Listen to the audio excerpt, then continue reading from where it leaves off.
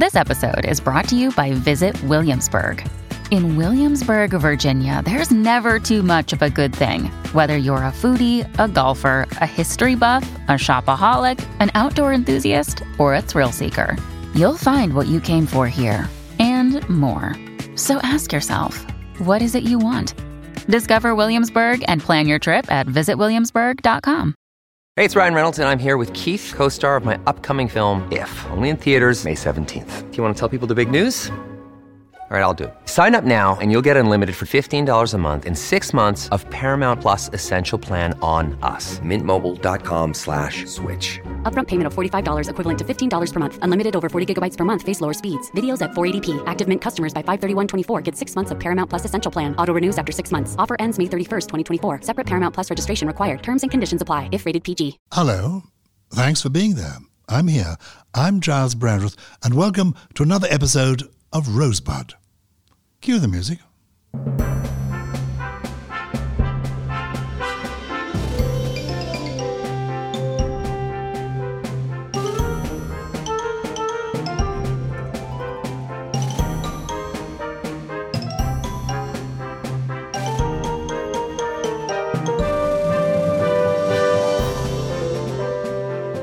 I like our music, and I like our guests, an amazing range. If you enjoy today's show, do be sure to go back into the archive, because we've now done dozens of episodes and we've had some completely remarkable people. Somebody in the street approached me the other day and said, Miriam Margolyes, I never, oh my goodness. So there are some surprises to be had. The point is, there's a Rosebud archive. Feel free to dip into it. My guest today is the actor, writer and comedian David Mitchell. I've been lucky enough to know him since, I suppose, he was a teenager, because he and my son Bennett are contemporaries, and they were at Cambridge University together. And while at Cambridge, he became president of Footlights, met his best friend then and future comedy partner Rob Webb, who I'm also lucky enough to know. And the pair went on to have a successful TV comedy career as Mitchell and Webb. And I think, in fact, I appeared in one of their sketches once. Number Wang. That's what it was. It was called Number Wang. Anyway, and also the stars of the Channel 4 sitcom Peep Show, written by Sam Bain and Jesse Armstrong, who went on to write the smash hit drama Succession. David Mitchell is also known for being a team captain on the comedy panel show Would I Lie to You? And for playing, I think wonderfully, William Shakespeare in Ben Elton's Upstart Crow. David is also a writer and has recently written a book on English kings and queens called Unruly. It's a Sunday Times bestseller, and I'm not surprised. It's history made entertaining. So I hope you enjoy this conversation with a very funny and delightful man who's just recently become a father again. So I think he agreed to come and do this with me, Rosebud, to get out once more of having to change the nappies.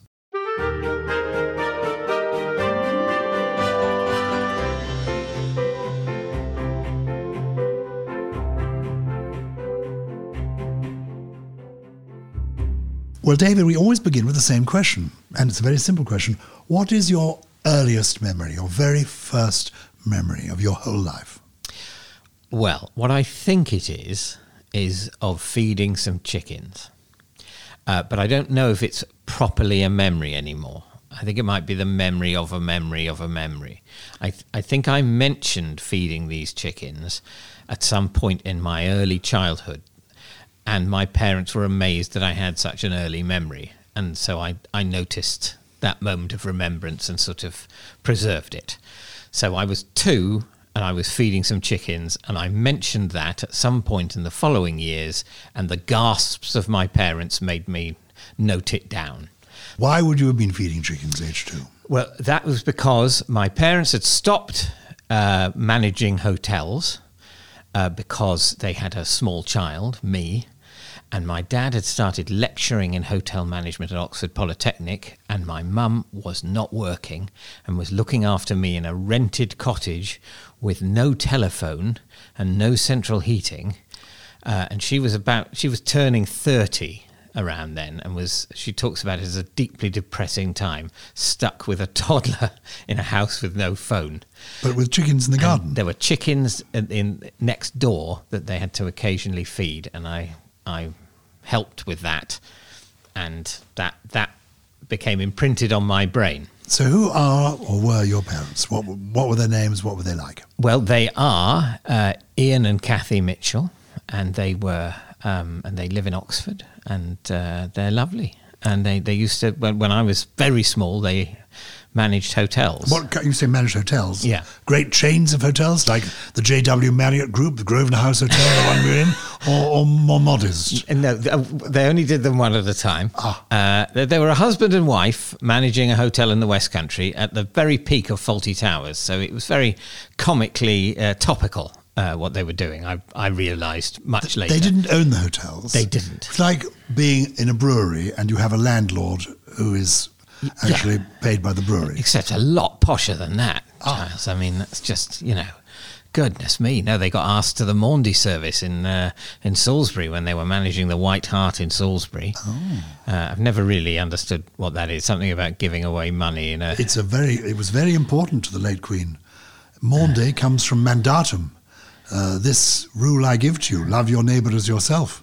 That's why you're giving the money to the people. Oh, yes. To show how keen on their neighbours all of the Plantagenets were. Well, that's the origin of it. They loved their neighbours. Yeah. They would go round there with armies to see their neighbours, kill their neighbours with kindness and also in other ways. So they managed hotels and gave it up. Why did they give it up? Well, it wasn't very good if you had a small child, because you have to... basically, if you're running a hotel, you're working all the time. Other people are at leisure. Actually, think if the Fawltys had had a child, that would have got an amusing element to the series. Yes. Well, of course, they're doing a spin-off, aren't they? Yeah. This could be it. We're absolutely... Everyone's braced for it to be even better this time around. You could be Basil Fawlty's love child, because he'd be about your age now. It's not a bad idea. No. They possibly need that help. Yeah. So... As a little boy, did you dress up? Did you play games? What were your favourite games? Yeah, I loved pretending to be other people. That was my main childhood activity, and I would dress up as... I went through phases. Captain Kirk. Well, it wasn't actually Captain Kirk. It was Captain Kirk's boss, so that I could watch Star Trek and be in charge and sort of boss them around. They didn't always listen. I dressed up as Doctor Who a lot, using the airing cupboard as a TARDIS, and the first thing I remember dressing up for several years was this sort of 18th century king. I was obsessed with how in the 18th century men had sort of what looked to me like long socks up to their knees and buckled shoes, and I did my best to approximate that with some sort of aluminium foil buckles stuck to my shoes and long yellow socks. So and I would walk around. I got, at this time of year, you can see me now, I always got chapped hands, and I would look at my hands and I'd think, I've got the hand of an old tyrant, and I'd love to pretend to be these great old rulers, just on my own, having conversations with myself. So I did a lot of dressing up, and much of it monarchical. Were you an old little boy? Were you a little bit like an old gentleman? Yes, I think so. I'm comfortable. Even now, I'm comfortable moving into middle age because the aesthetic has been with me for a long time. I've never felt the allure of youth, and I feel it now because I realise the reason that youth is valued is because it represents distance from death. But other than that, the vibe, I prefer the elderly look. I think youth also is valued because youth can be beautiful.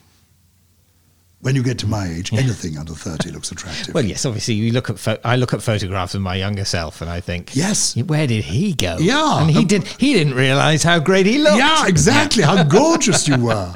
Fantastic. Yeah. Do you have a brother or sister after you? I do. I have a brother who's 8 years younger than me, and so he was 6 years unborn at the point I was feeding the chickens. Is that an expression? 6 years unborn? Well, 6 years, yes, waiting, unborn. Yeah. Unanticipated. Yeah. Was he a surprise? No, I don't think so. I don't know. Did you? I've never asked them. No, exactly. I mean, yeah.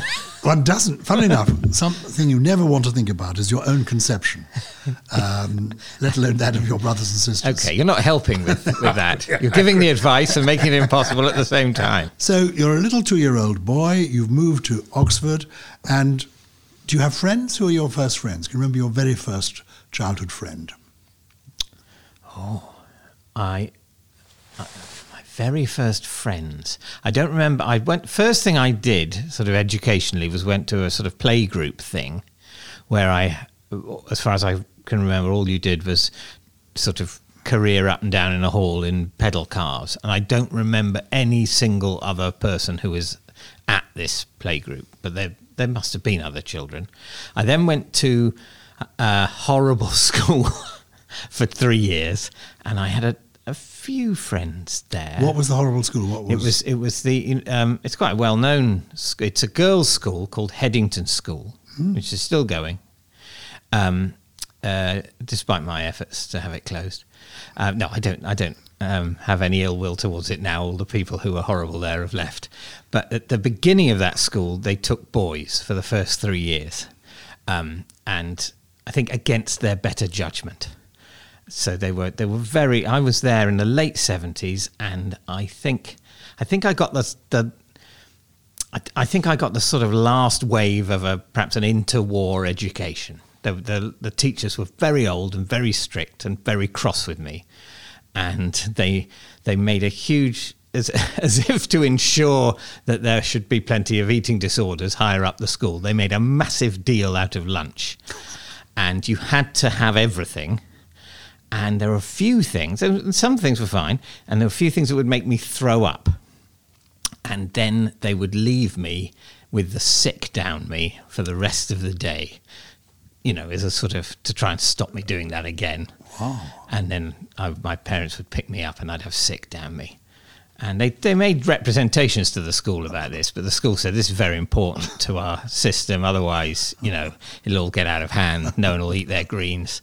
It wasn't the greens that was the problem. It was the croquette potatoes. There was a quality to their sliminess that to this day makes my stomach turn. It's quite a sophisticated school that offers croquette potatoes. Yeah, well, I think the thing is, it was an odd combination of the sort of educational attitudes of the early part of the 20th century with the frozen food technologies of the 1970s. So these croquette potatoes were available to the caterers, and they did whatever was recommended, warmed them up, brought the slime to the perfect temperature, and then I would attempt to eat them without being sick, unsuccessfully. So did you not have any friends at the school? Yes, there was a nice little boy called Adam. I used to go around to his house. And your next school was what? New College School. And that was a happier experience? That was great. I loved that school. And what did you like most about it? They did... Well, I was good at lessons, and they valued that. I was bad at sport. They didn't care. And they did school plays, and they made a big deal out of the school plays and insisted that we wore a lot of makeup, thick orange makeup with red dots in the eyes. And it was they said if you didn't have the red dots in the eyes with the powerful lights in the school hall, then the audience simply wouldn't be able to see you. So that was great fun, having all this makeup plastered on you, ridiculous costume made by the mums, never by the dads at all. That was, I'm not saying that was right, but that was the way it was. What was your first part? Can you remember? I was a dancing girl in a production of A Christmas Carol. Oh. Yeah, and it was I was only on for the, it's Fezziwig, isn't it? Yes, it is. Just for that scene, I had to go on and do a dance. Did you play any big parts at prep school? I did later. I played Rabbit in Winnie the Pooh. Oh. That was my big moment. Well, I think you've gone on doing that. Do you feel, of the Winnie the Pooh characters, which is the one that is you? Do you feel it is Rabbit? Well, I was able to... I was very comfortable playing Rabbit because I'd listened to Lionel Jeffries read the Winnie the Pooh stories out on tape. We used to listen to it in the car, and he read them brilliantly. And he basically did Rabbit like a sort of impression of General Montgomery.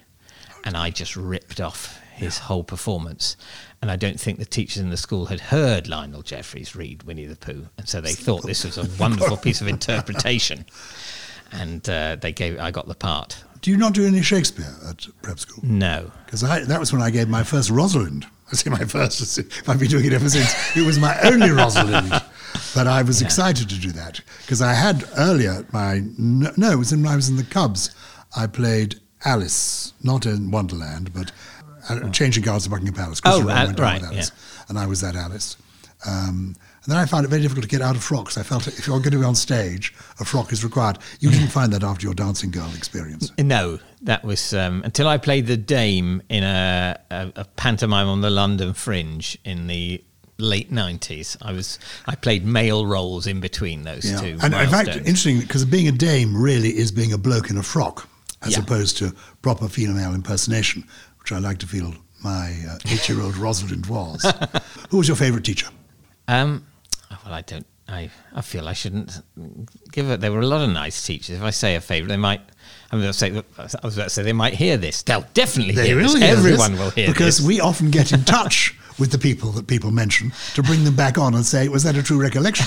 Did they not warn you of this? How did they explain this to you? No, I didn't, so I've got to tell the truth. There's a touch of This Is Your Life about this. And did you know, David Mitchell, that in the adjacent room is that headmaster? Yes, indeed. He's brought a whole bag of sick for you. Anyway, so what sort of subject? You don't need to name names. Yeah. But what was the subject? Why did you like a particular teacher? Well, I think my favourite subject was history. Yeah. That would, that's, you wouldn't be surprised to hear that. That's and I just think history it was well taught at the school, I think, but I just think it's the most interesting thing. Full stop, because it's... Why do you think it's the most interesting thing? Well, I think the thing that makes humans different from other animals is that they want to explain things. I would say. I mean, I don't know, maybe... Well, so they can speak is a good start. Yes, yeah. But yes, so maybe the animals want to explain things as well, but they don't know where to start. Gifted with speech. Sometimes I think killer whales want to explain things. I think they're the ones near Portugal want us to explain ourselves, definitely. Well, also, aren't whales amongst the most intelligent of all mammals? Very much so. I think they are. Yeah. And have you heard about the orcas, the killer whales turning on shipping around the Straits of Gibraltar? Literally. Yeah. Absolutely. Hitchcock style. They've had enough. They've started to attack yachts. And no one knows why. Although actually, yes, we do. We put them in SeaWorld. They're virtually extinct. The question is, why haven't they been doing this for hundreds of years? So what does history give you?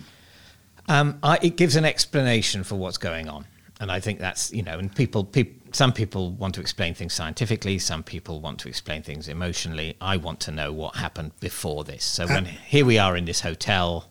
I know you'd be able to answer these questions, but I immediately want to know, when did this hotel start? What was there before this hotel? Exactly. Why are there grand hotels on Park Lane? It's a fascinating story, actually. This hotel, it's called Grosvenor House. It used to belong to the Duke of Westminster's family. And when they fell on slightly hard times in the 1920s, they sold this hotel. They sold this building, the site, to what became Grosvenor House Hotel. But you're right, by very asking that question, you get into the financial crisis of the 1920s. Yeah. You get into aristocracy having problems. It opens all sorts of doors, is basically what you're saying to us. So this hotel is not part of the Grosvenor estate? It is, the ground isn't any longer, no. So the rest of it, it's all leased. You can't get freehold in Mayfair because the Dukes of Westminster insist on remaining so rich. Yes. But here, they lost a tiny little pocket of opportunity. Yeah. So here you are, you love history as a little boy, but I imagine you're being taught traditional history, 1485, Richard III, all yes, yeah. First couple of years, it's all drawings, draw a Greek soldier, draw a Roman soldier, that sort of thing. But then when we were about 10, we did a term about, which was basically historiography. What is history? And so quite early on, the notion that there is an official version that just exists and that we can learn had been, had been shown to be untrue to we 10-year-olds. And I think that was a great way of starting, because that's the main thing you need to know about history, isn't it? That that we don't totally know what happened. All we have is whatever evidence remains, what people have written about it. And people have imposed stories on that. And sometimes those stories are entirely fictional, and we have to slightly watch out for that. But also it's quite rare for a huge part of the past, as we know it, to have been entirely invented. But, King Arthur, entirely invented. I mean, it seems unlikely because there's so much about him. But he didn't exist. He didn't exist? Not at all. This is King Arthur, the Knights of the Round Table? Yeah. No, you must know that, Giles. You're a very clever man. Well, no, but I've never really delved into that period. What period would that be? The period he didn't exist? You could pick any period. He's not in any of them. A long Look time everywhere. ago. But tell me about King Alfred existed. King Alfred existed, yes. Yeah. But he didn't burn the cakes. But was there a mythic exist. figure in somewhere like near to Wales where King Arthur might have existed? Well, yes, but obviously there were all sorts of figures near to Wales then hanging around in the mud, and you can pick any of them and say that's what King Arthur's based on, except he's not called Arthur, he doesn't have a crown on, there's no knights, there's no round table, he has no furniture to speak of at all. So in what meaningful way is King Arthur based on him? So where does You Camelot? might as well say Harry Potter was based on a random boy in King's Cross Station some point in the early 90s. He's not a wizard, so he's not Harry Potter. Is there no such place as Camelot? No. I've been buying these lottery tickets under misapprehension all these years. Oh, dear. Back at the prep school, who is your first firm friend, a proper friend, your best friend at prep school? A very good friend of mine at prep school is a chap called Leo, who I'm still friends with. What was special about him? Why did you and he bond? I mean, he's like me. He's thoughtful and shy and quite academic. Did you have a crush on anybody when you were at prep school? No. Was that not done at your prep school? No. Yes, no. Little else was No, done at I'm mine. feeling all shy. You're saying That's that. okay. No, I didn't have a... I think it's also a generational thing. I think by the time, because you're 30 years younger than me, you're 25 years younger than me, and I think in my generation, that sort of thing was par for the course. Whereas I think by the time you come along, it wouldn't occur to people, and also if it was happening, it would be frowned upon. Do you think? So crushes were more acceptable in your generation than mine? I don't know. I'm asking the question. Well, I don't know your generation. All I'm sharing with you is that in my time at prep school, there was a lot of that going on. Right. And it was like... It was sort of, there was an expectation that there would be... Yes. Yeah. I mean, if you were the pretty boy in the class, you'd be sort of fending them off. Yes. And, it was... I wasn't the pretty boy in the class, sadly. But that wasn't... So when was the first time you felt those sorts of feelings? That was not at prep school. That would have been at my next school. And what was your next school? Abingdon School. And was that co-ed or just boys again? Just boys. Yeah. And I think I had probably had some in my early teens. I don't think I ever thought I was gay, but there were some boys I sort of particularly liked at that point. And then I started to get crushes on girls from the girls' school who used to come and help and be in the plays. That started when I was about 15. And I had a very powerful crush on a girl that was in a play with me, to whom I don't think I ever spoke. I had a very small part in the play. She had a very big part in the play. She was very popular, very pretty. And I thought, she's amazing, I'll marry her. And I thought that there would be something in the strength of my own feelings that would make themselves evident to her without my needing to... strike up a conversation. Well, David Mitchell, you think you're alone in this hotel. And in the adjacent room, I'm pleased to tell you, you haven't seen her. Sadly, we haven't managed that. But would it be a surprise? Have you ever seen her since? No. It's better to keep the memory sweet. Yeah.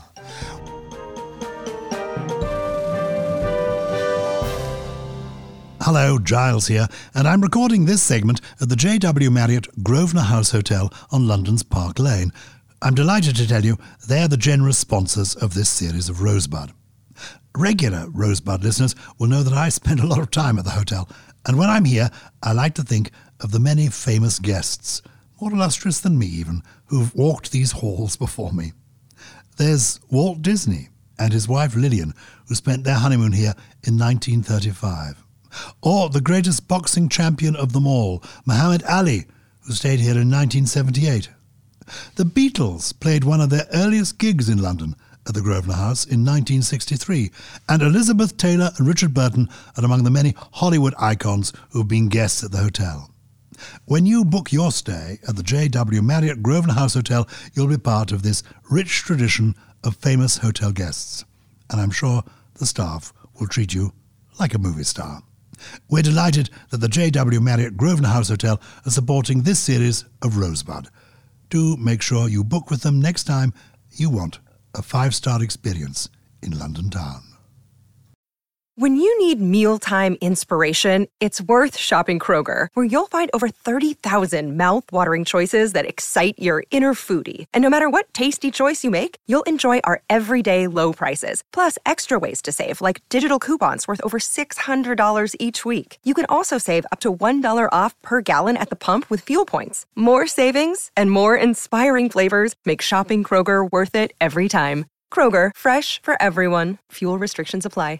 Another day is here, and you're ready for it. What to wear? Check. Breakfast, lunch, and dinner? Check. Planning for what's next and how to save for it? That's where Bank of America can help. For your financial to-dos, Bank of America has experts ready to help get you closer to your goals. Get started at one of our local financial centers or 24/7 in our mobile banking app. Find a location near you at bankofamerica.com/talktous. What would you like the power to do? Mobile banking requires downloading the app and is only available for select devices. Message and data rates may apply. Bank of America N.A., member FDIC. What's the first time, do you remember being frightened as a child? Yes, I was quite frightened of a lot of things. I don't remember being terrified very often, but I was very nervous and stressed about a lot of things. What sort of things? Well, at school, quite often, I was stressed. At the first school I went to, I was stressed about lunch every day. And I was nervous of new experiences. And so I think I sort of had a timorous approach to life. My parents have often said to me that they were very nervous that something would happen to me because I was, for 8 years their only child, and they were new parents, etc. But they realised they had miscalibrated their warnings. That what they wanted to do was keep me safe, and what they did is they kept me worried. And things like don't look at the sun or you'll go blind is. If you start thinking, well, how can I avoid looking at the sun? It's up in the sky, and you sort of say, I looked at it a bit just now, and does that mean is that tiny bit of dot that I can see when I blink? Is that the beginning of an encroaching blindness that I've doomed myself to? So I had a general worried, stressed approach to life. Oh. You were timorous but likable, yes? Well, I don't know. I mean, do you think you were generally liked at school? I wasn't. I don't think I was popular or unpopular. I was never friendless, but I wasn't the sort of centre of attention. And when did you first begin to crystallise ambitions for yourself? In your head. And what were the first ones? Well, as a teenager, I loved debating.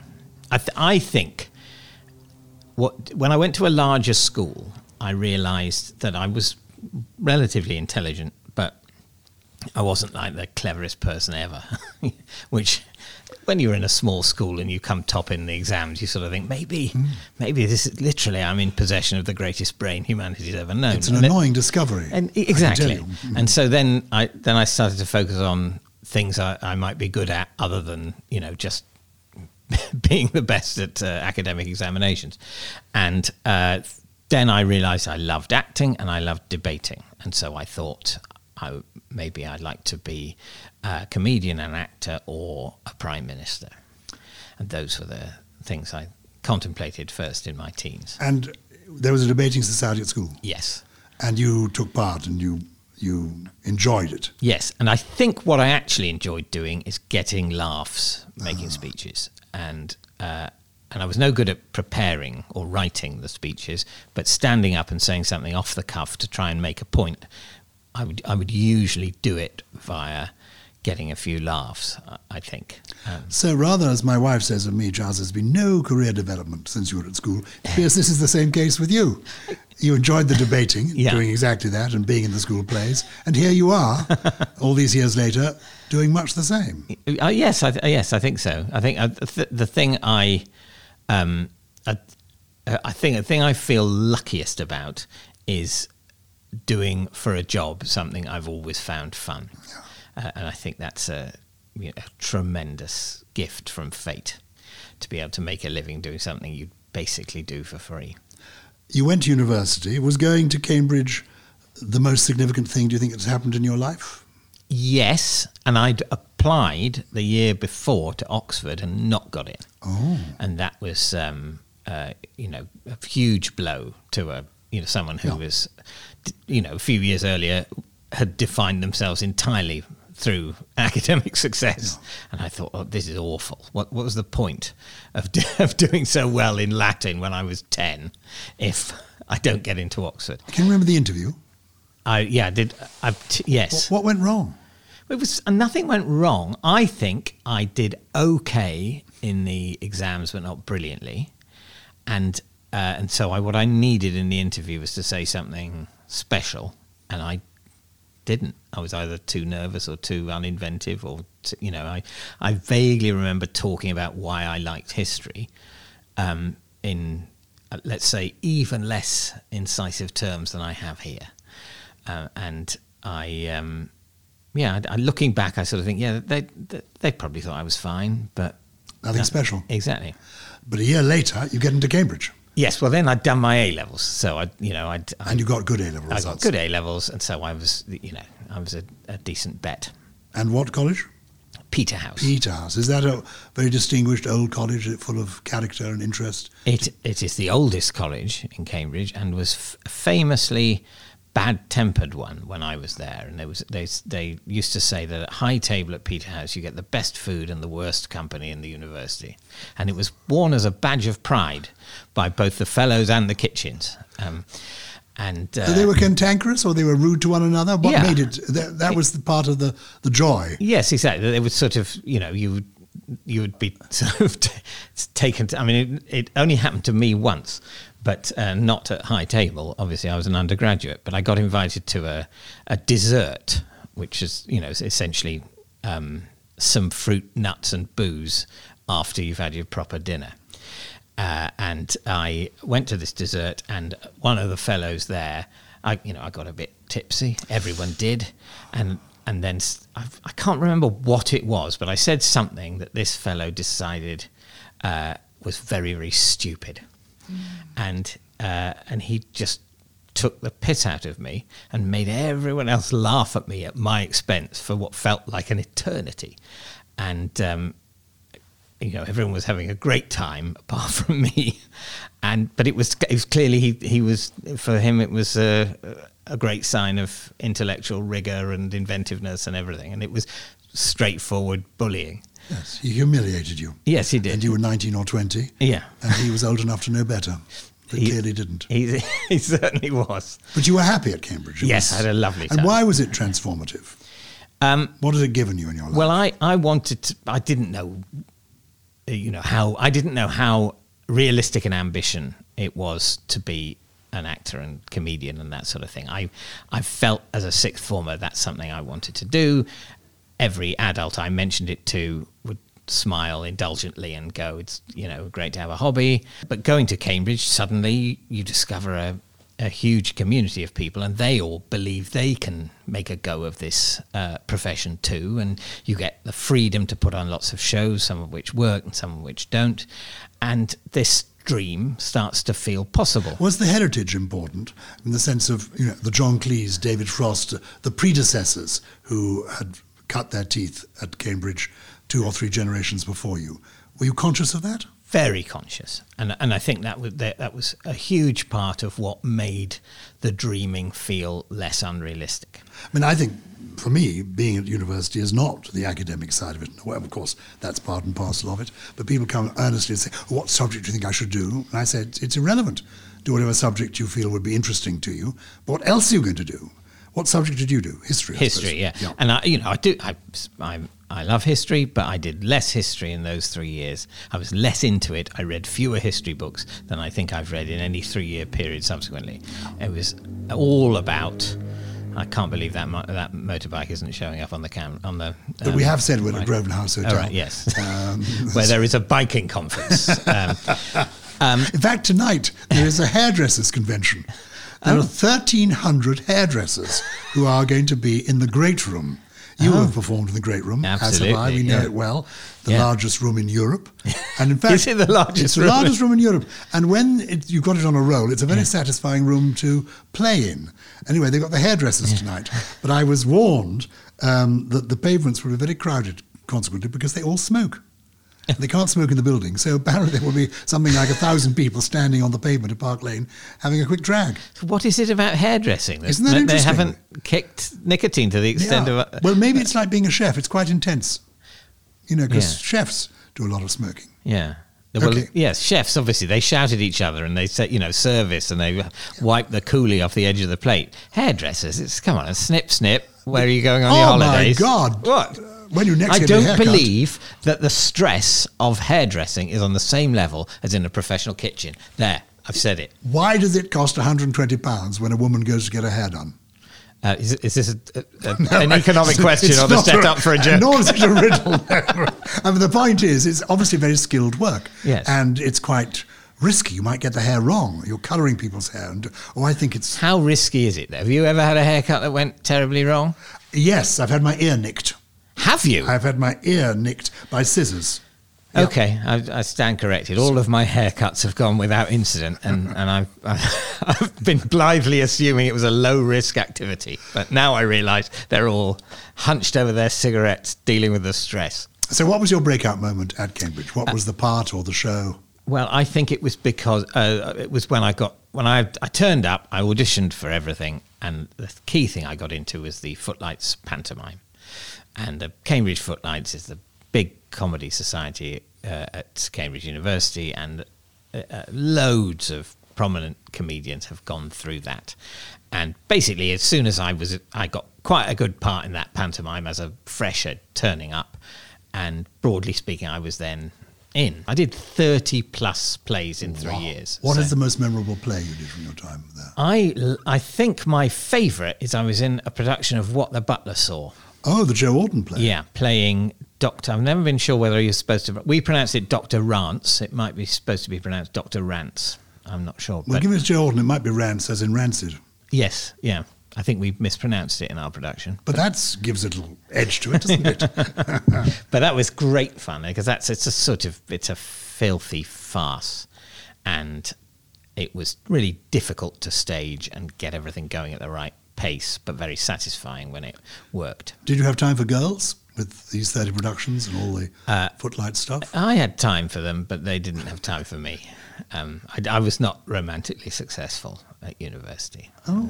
No, I had various crushes and the very occasional sort of snog at a party. But I did not forge happy young relationships there. Oh, because normally I ask people to describe their first kiss, and some people are able to do it in charming terms, but you will not be able to do that. Is that where? Yes, no, I think nobody wants to hear that either. If you want to keep the download figures up, Yeah, we do.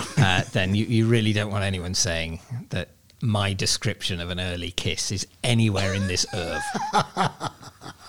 Okay, so when did you first fall in love? Well, I don't know. It's a difficult question. I had a lot of crushes on Yeah. people. And as I said, the first huge crush I had was on this girl when I was unrequited. 15. They were all unrequited for a long time. What I'm asking is, when did you first say "I love you" and heard the words back? That was to Victoria, who's now my wife. How interesting. Yeah, I've never said that. I didn't have a significant relationship before her. And when did you meet Victoria? 2007. So you were grown up by then. How old were you by then? Well, Yeah. I mean, I was old, if that's what you mean. Yes. How interesting. Yeah. So no, I didn't have. I mean, I had one sort of 2-month relationship with someone else, and the odd sort of very one night stand kind of thing over the years, but nothing serious at all.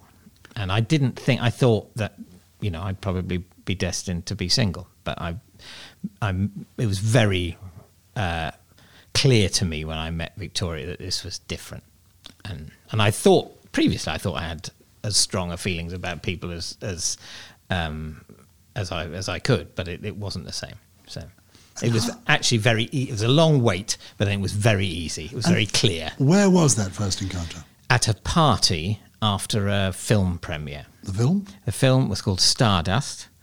I'd never been to a film premiere before, but I was invited by Jane Goldman and Jonathan Ross, who I met recently in my capacity now as being a comedian, sometimes on TV, and it was all very exciting. And they invited me, and a few people took pictures of me, and I saw the film, and then we went to this party afterwards, full of exciting, trendy people, plus me, and Victoria was there, and I was introduced to her by David Baddiel, I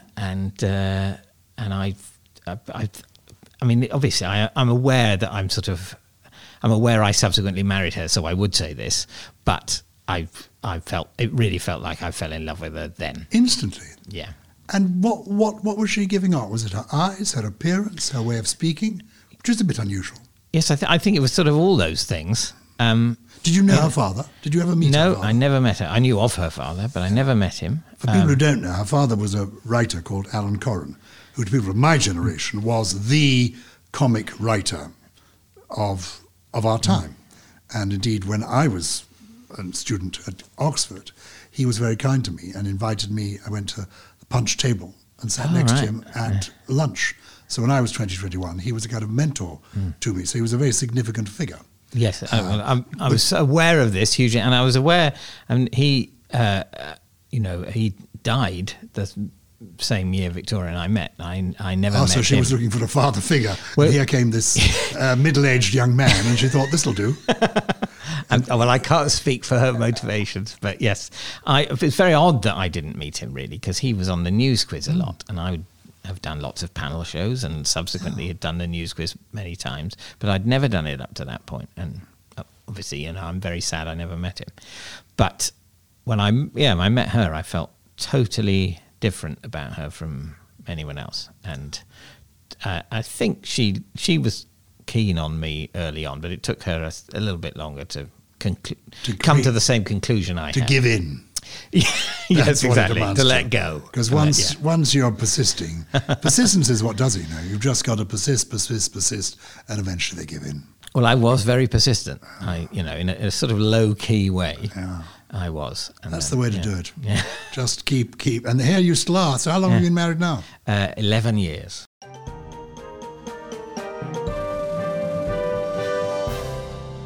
Thank you so much for listening to Rosebud. Thank you, too, for spreading the word about it. I'm going to spread the word now about another new podcast that I think might intrigue you. It's called The Queen's Reading Room Podcast, and it comes from The Queen's Reading Room, which is a kind of hub for people who love books and want to know more about books, set up originally by Queen Camilla. And this is a new weekly podcast really for people who love books and those who wished maybe they loved literature a little bit more. It's really to inspire you by the bookish confessions of global literary heroes. So each week, an actor, an author, a personality, somebody intriguing, people even who've appeared on Rosebud will invite the listener into their own personal reading room where they'll share with us the books they simply couldn't live without. So, who does Sir Ian Rankin read when he's feeling a bit low? Who picks him up? Where does David Baddiel stash his fiction? Which masterpiece has Anne Patchett given up on again and again? And each week, too, Queen Camilla herself pops up and reveals some of her own all-time favourite reads. So that's the Queen's Reading Room Podcast. If you like Rosebud, I think you'll enjoy that too. Go back to Cambridge. And is your best friend at Cambridge Robert Webb? You meet him there, isn't it? Yes. Yeah. Yes, I think he probably is. I mean, I had a lot of close friends at university. Most of the friends I hang out with now are from that time, but certainly none closer than Rob. And we've just all had, my complete failure to have any kind of love life aside, we had a great time, all of us, just putting on show after show after show and not doing any academic work. When you leave university, where do you get your breakout moment? Do you and Rob, are you a double act at university? Yes, we were double act at university. And what did you call yourselves at university? Mitchell and Webb. Initially, Robert Webb and David Mitchell. And then I said, we've got to drop our first names. And Rob was older than me, so he was the sort of senior figure when we started. And yet he's younger than you now. Isn't life strange? Yeah. And I convinced him by the time we left that it had to be alphabetical. Oh, clever. And that's it. And so you left having a little double act together. And how does one get work? Yes, I mean, very good question. And a lot of people, people ask, I'm looking to get into comedy, and how do you break in? And I sort of say, well, I've only done it once. I'm not sure I know how to. It's like climbing into a very difficult building from the outside. I found one where I got hold of that drain pipe, but now it looks like it's falling off the wall. And do you feel there was a breakout moment? Was there a day when you suddenly thought, actually, we're making it. This is happening.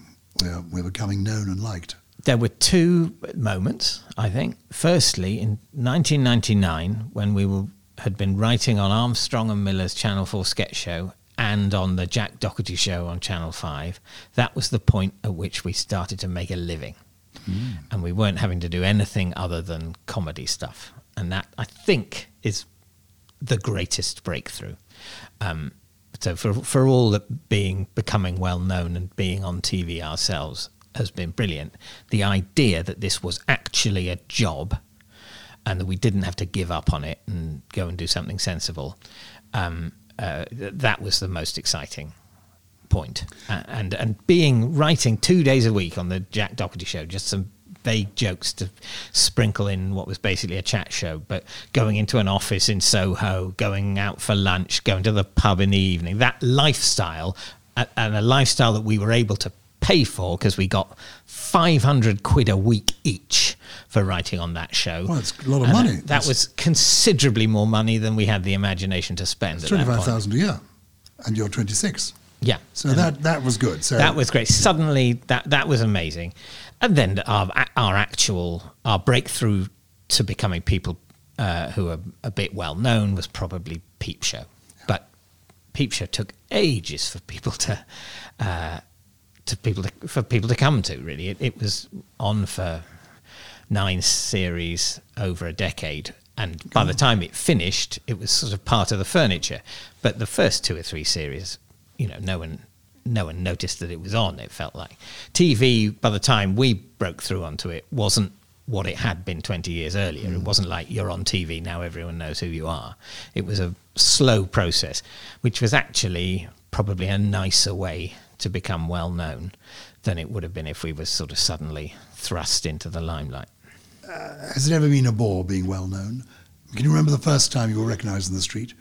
Yes, I was in Walthamstow, got off the tube in Walthamstow, and someone recognised me for being on a very, very little viewed BBC Two sketch show called Bruiser. And that was before Peep Show had happened. And somebody came out, I saw you in that show, I thought that was very funny, they said to me. That was great. I think broadly, sometimes it's a bore. I mean, but I didn't. I got into this with my eyes open. I find the attention of strangers something that fills a void in my soul. I don't mind. Sometimes you don't want to. You get noticed and you don't want to be noticed. But broadly speaking, I quite like it. What's your worst professional experience? That's very... I remember mine, and to give you time, I'll tell you about it. The Clockhouse Hotel, Chiddock. I was in my mid-20s, like you, thinking that cabaret was the way forward. Cabaret was still a thing in those days.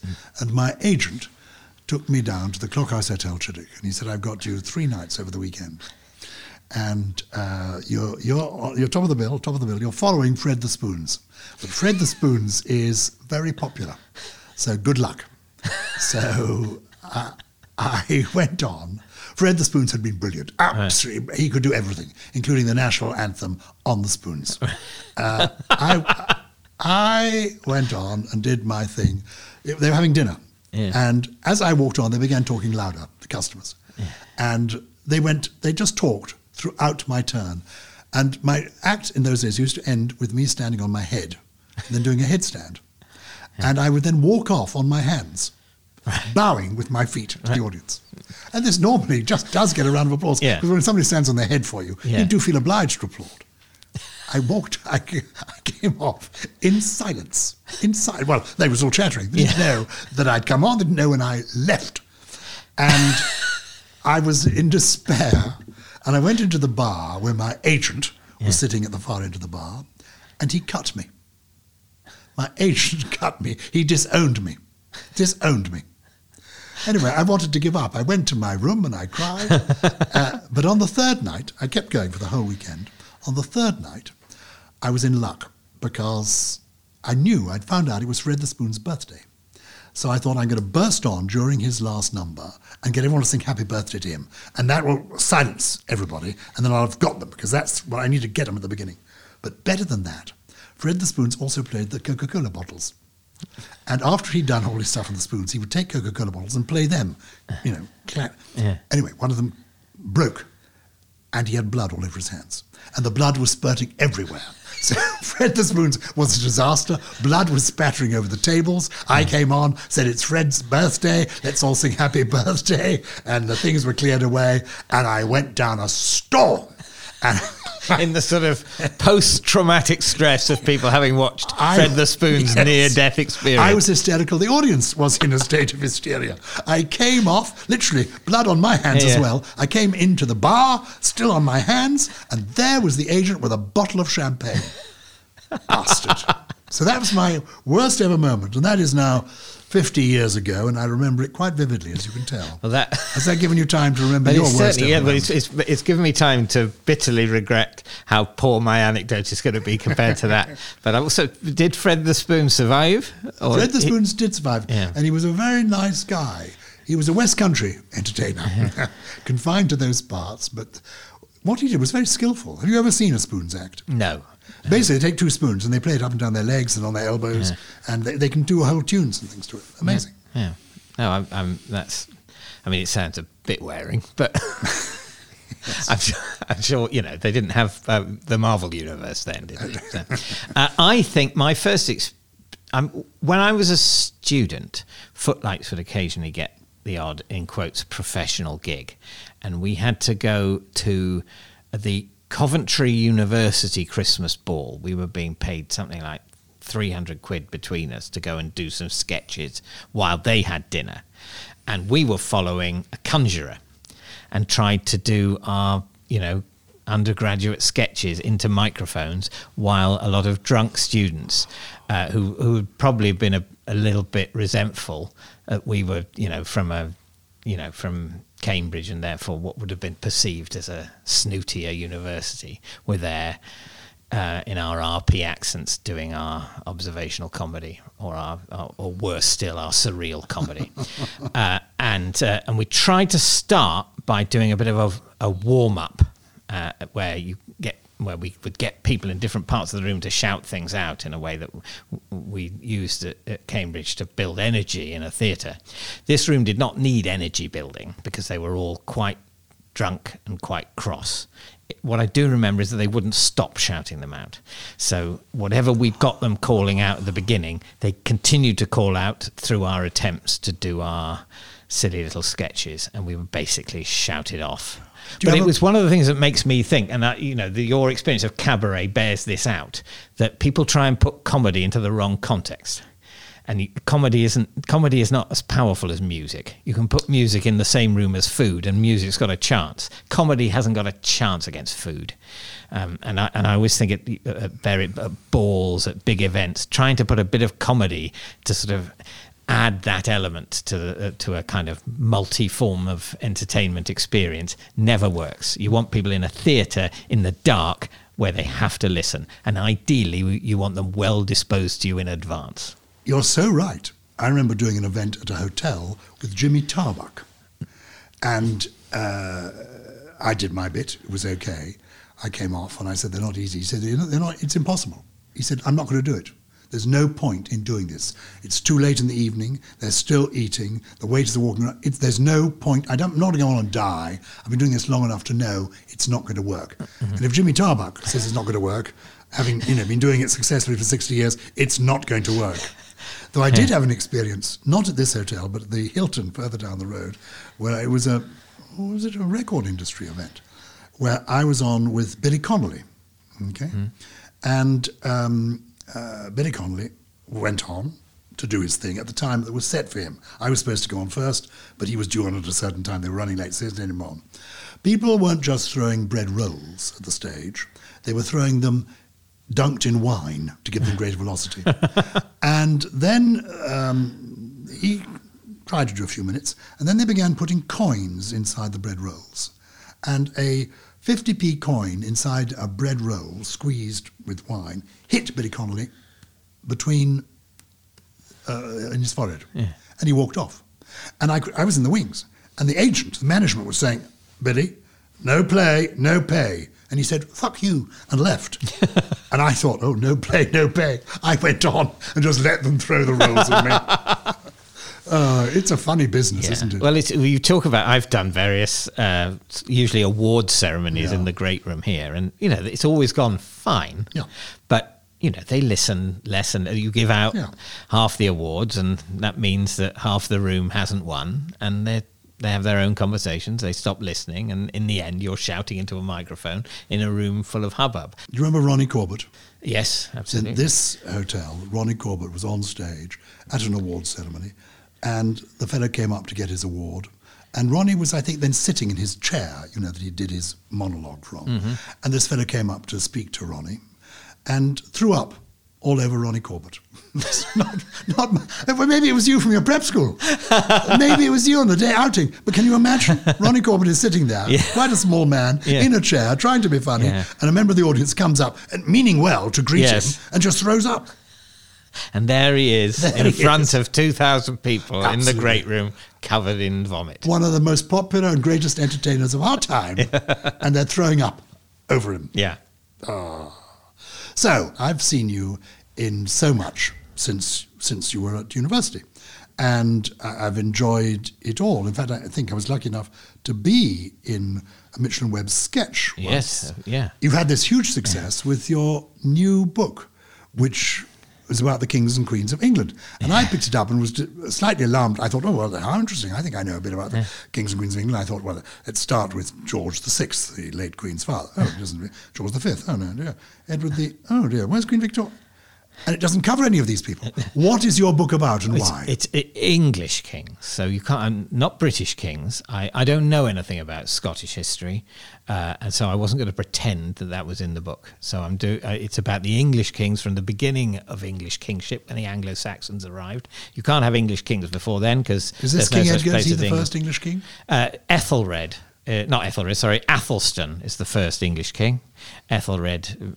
he wasn't ready, actually. He wasn't ready. Well, the one that wasn't ready was later, and there was an earlier Ethelred who was ready. He was Alfred's father, but he was not king of the whole of England. So it's about the kings of all of England? Of England, from the Anglo-Saxons to the last ruler of just England, which is Elizabeth I. And I stop when we get a joint monarchy with Scotland. That's a different premise. Also, different prominence. This is the sleep deprivation is kicking in. That's a different subject. Why stick with something beginning with P? The P word's out working for me. So yes, 1603 is where it ends, and that means it's hopefully not totally superficial, but equally it's not in too great a depth. It's a nice 400-page book. It's huge. It runs you through that whole subject in a way that I desperately hope is amusing. Well, it's been acclaimed. People have acclaimed it, and they have said this is not 1066 and all that. This is proper history, real history, but it is so amusing and entertaining and unexpected. I think that trying to be funny about things is quite a good way of analysing them, and I think that's what I hope comes across in the book, that all my life, from the Debating Society onwards, through the columns in The Observer, through the sketches I did on BBC Two, a lot of what I'm using jokes to do is to make some sort of point about what's ridiculous about some element in the world. And there's so much that's ridiculous about the Middle Ages and the institution of kingship and what those kings did. And just things like, we take it as for granted that it makes some sort of sense, but it doesn't. The relentless attempts by the kings of England to take over France. And it's like a python trying to swallow a buffalo. It's never going to work. Why did they want to do it? We don't even speak their language. Why did they want to do it, these English kings? Or maybe we did speak their language. A lot of that time, the English kings didn't speak English, they spoke French. So I suppose on that level it would have been convenient. But it just dynastic ambition, something to do. There was, no television, no crosswords, no one had a mobile phone. It's Thursday, let's take Burgundy. Yeah, exactly. And the carnage it caused and the failure that resulted was relentless and repetitive. And take a step back, and that's funny. It wouldn't have been funny at the time, but it's funny to look upon now. So I really enjoyed writing it and taking that kind of comic analytical approach to. What now is your ultimate ambition? What do you want to be now? I just want to carry on being a comedian in Britain for the rest of my career. I don't have any further ambitions. I want to stay where I am. And they say you're not supposed to say that. You're supposed to, if you're not moving forward, you're moving backwards. I don't want to move backwards, but I don't want to go to Hollywood. I don't want a film career. I want to carry on doing comedy shows on British television in a way that people think is good and don't hate me, and for that to continue to be my job. And are you still a timorous person? Or? Yes, absolutely. The only real risk I've taken in my life is with my profession. And also a marriage. That's a risky proposition. Throwing your lot in with another human being. Yes, but it didn't feel like a risk. What it felt like is that to do otherwise would be a disaster. So for you, it felt like coming home. Yeah. It was the thing you wanted to do. And what sort of a father are you going to be? Are you going to be one who offers advice? I don't think so. I wouldn't refuse to turn my mind to a question posed by my daughters, but I don't see myself as a wise person. I hope I'll be loving, kind, and funny.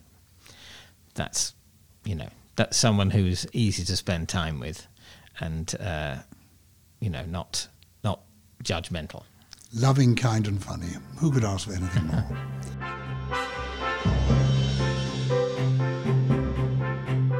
It's a great privilege for me to speak to all these interesting people week after week, so my thanks there to David Mitchell. Before I go, it's time for some of your first memories. We've had an email from Jeanette Fuller in Western Australia. It's fantastic. Rosebud is listened to around the world. Anyway, this is what Jeanette tells us. One of my memories is from 1958. I was aged 4 and my mum was expecting a baby. She was in the bedroom and the midwife arrived with her black bag. I sat with my dad at the top of the stairs and waited. After a while, I was introduced to my baby brother. For years, I thought the baby must have been in the black bag. He wasn't there before the midwife arrived. She must have brought him with her. That's fantastic. And what a revelation, because I always thought that babies were brought in a sort of papoose by a stork that flew to your house and landed on the roof. And now I've discovered they arrive in a black bag. There you go.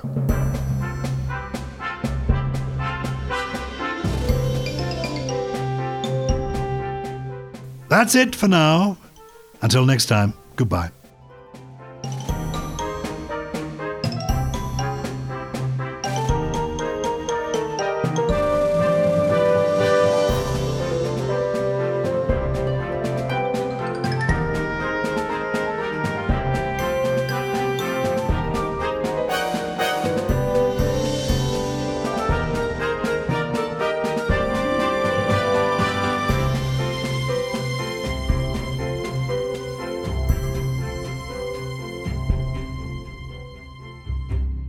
Rosebud is produced by Harriet Jane, artwork by Freya Betts, and music by Phil Leppard.